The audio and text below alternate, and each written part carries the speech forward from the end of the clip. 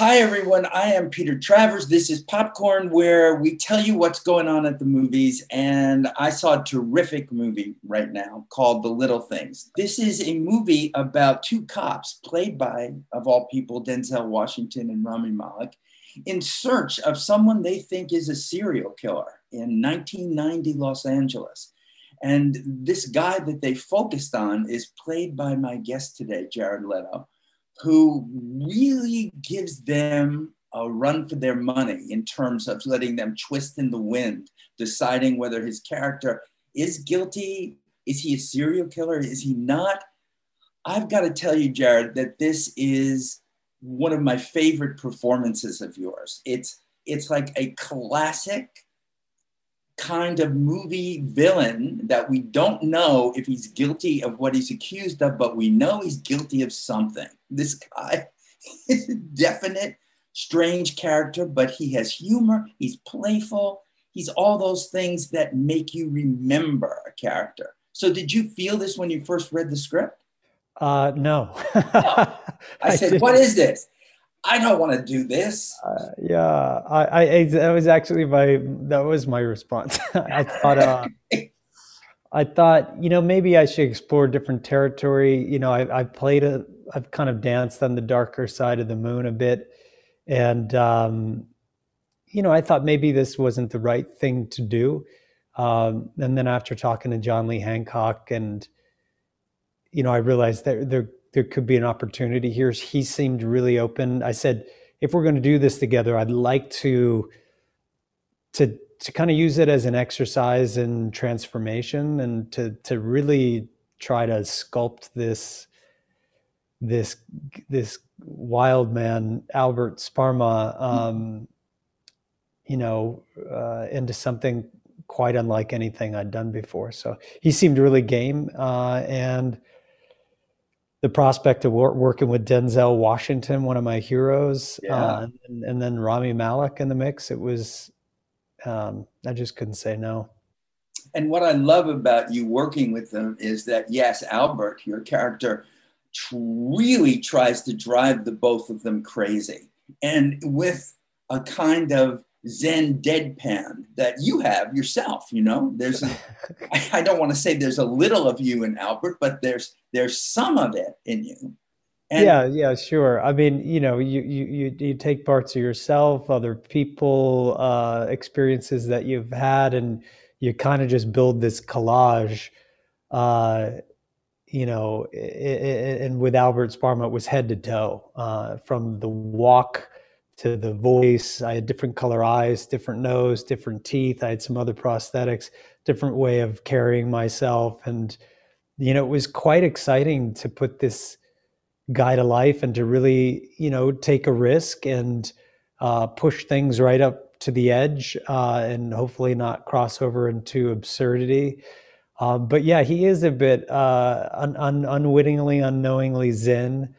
And, he has the voice of like maybe a soothing yoga teacher or something. he does. There's one, I don't want to spoil any plot details, but there's one point where they've both taken you to the police station in LA. It's an interrogation room, and the phone rings, and Albert says, "Is that for me?"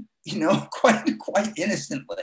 It's that kind of thing that he's open to sort of any moment until he's ready to spring with something that will make Denzel crazy, Yeah. want me crazy. I mean, there's nothing more fun than, antagonizing the other characters in the film. And for Sparma, he uses that as a tool. He likes to keep people off balance, off center, and humor is one of the ways that he does it.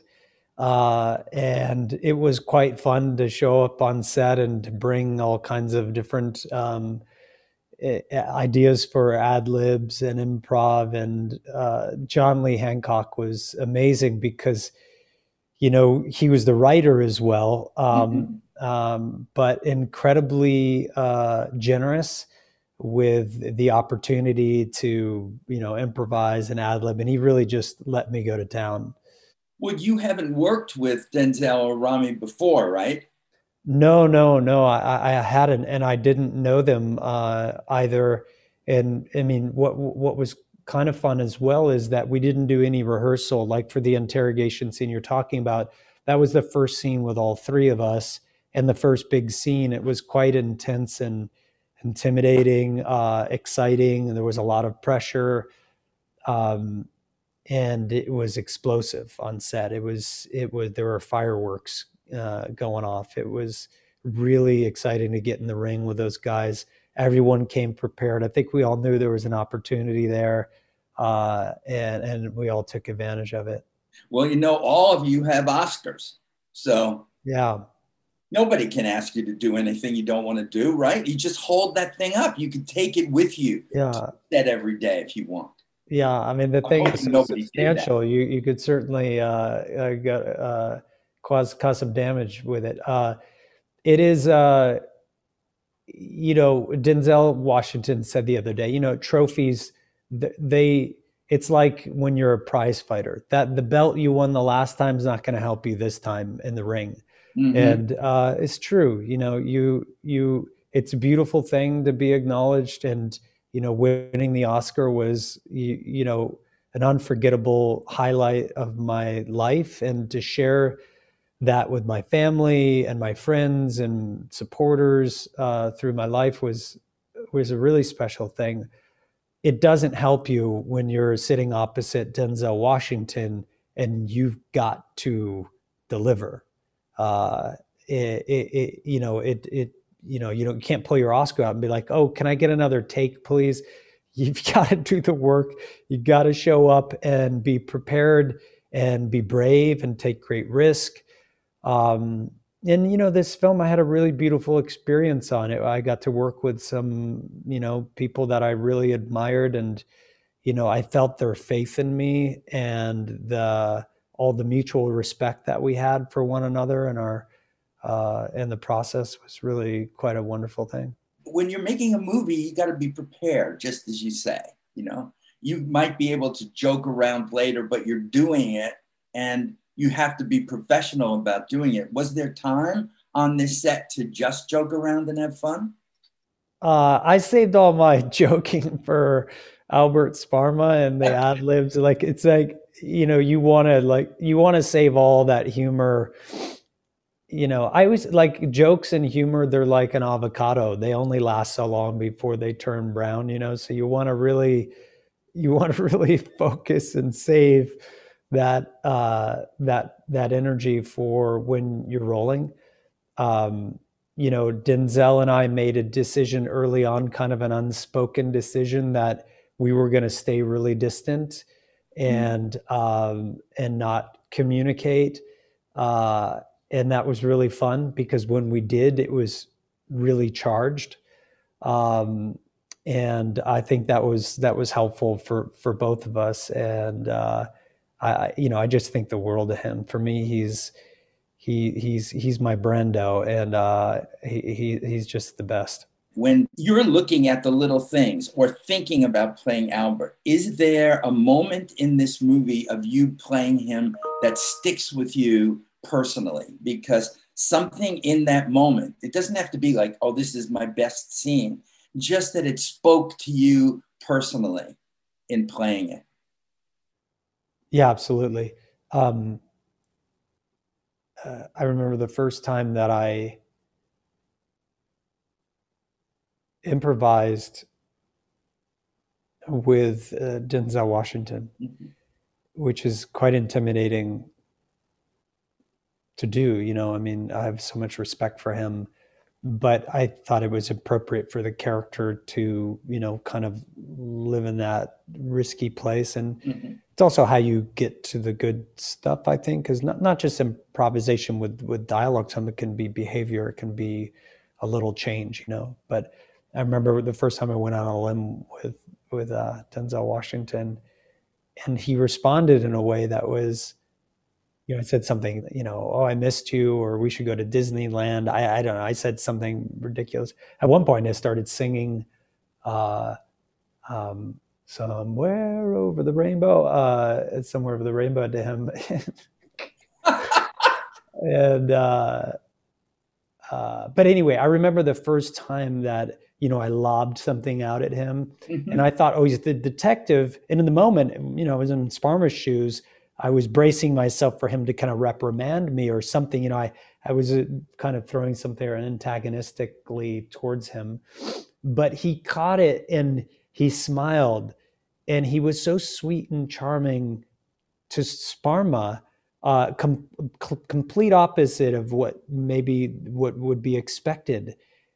And I thought, well, how genius is that? Because of course, Deke would empathize and try to build trust with Sparma, and he gave me that $1 billion Denzel, Yeah, no, it's $1 billion, all right. Yeah. yeah, $1 billion smile, and he responded, "I missed you too," or something like that, and I was just like, yes, I just thought, wow, this is going to be incredible because I'm going to be able to give and he's going to give back even more than I would ever expect. And every time I caught his eye, there'd be a twinkle in his eye or a change, or he's just so incredibly instinctive and sensitive and in the moment. Hmm. And that's where I want to live as well. So it was a great lesson. Well, you're very careful about the choices you make. You just don't do a movie or two a year. You selectively do it. When you played the Joker in Suicide Squad, you had to know that there were other people that played that part before. Is that intimidating? I mean, I suppose it is in a way. It's like Shakespeare or something, you're not the first to play Macbeth, and you're not going to be the last, but it's an opportunity and you want to take advantage of it. And there are roles like that come up. I mean, I suppose in cinema, as cinema continues to kind of grow up, it's not that old, I guess, if you think about it. No. But there are some roles that seem to get interpreted over and over again. And, it's fun. It can be daunting, but it's also really fun and exciting.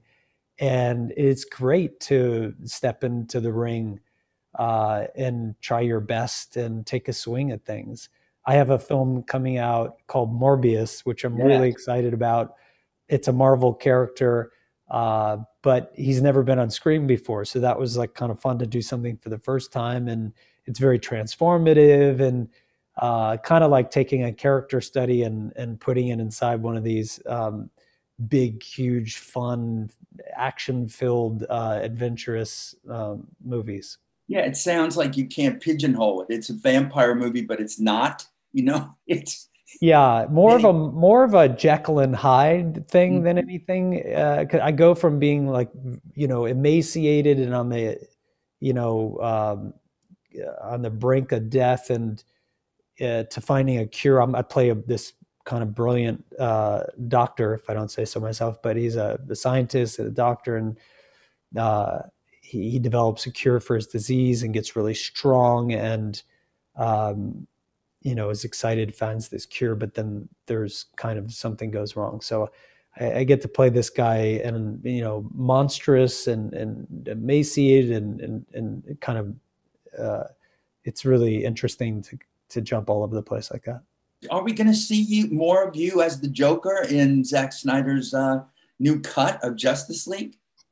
Well, you have to ask Zach about that. I like, I can't confirm or deny that any of that went down, but I do love Zack Snyder, and I love what he's done, and big fan of his, and yeah, I mean, it's funny that you said, I'm not the type of guy to make, a couple movies a year, and I'm absolutely not. I mean, I think, I took so much time off from movies. I think before Dallas Buyers Club, I have almost, 5 or 6 years.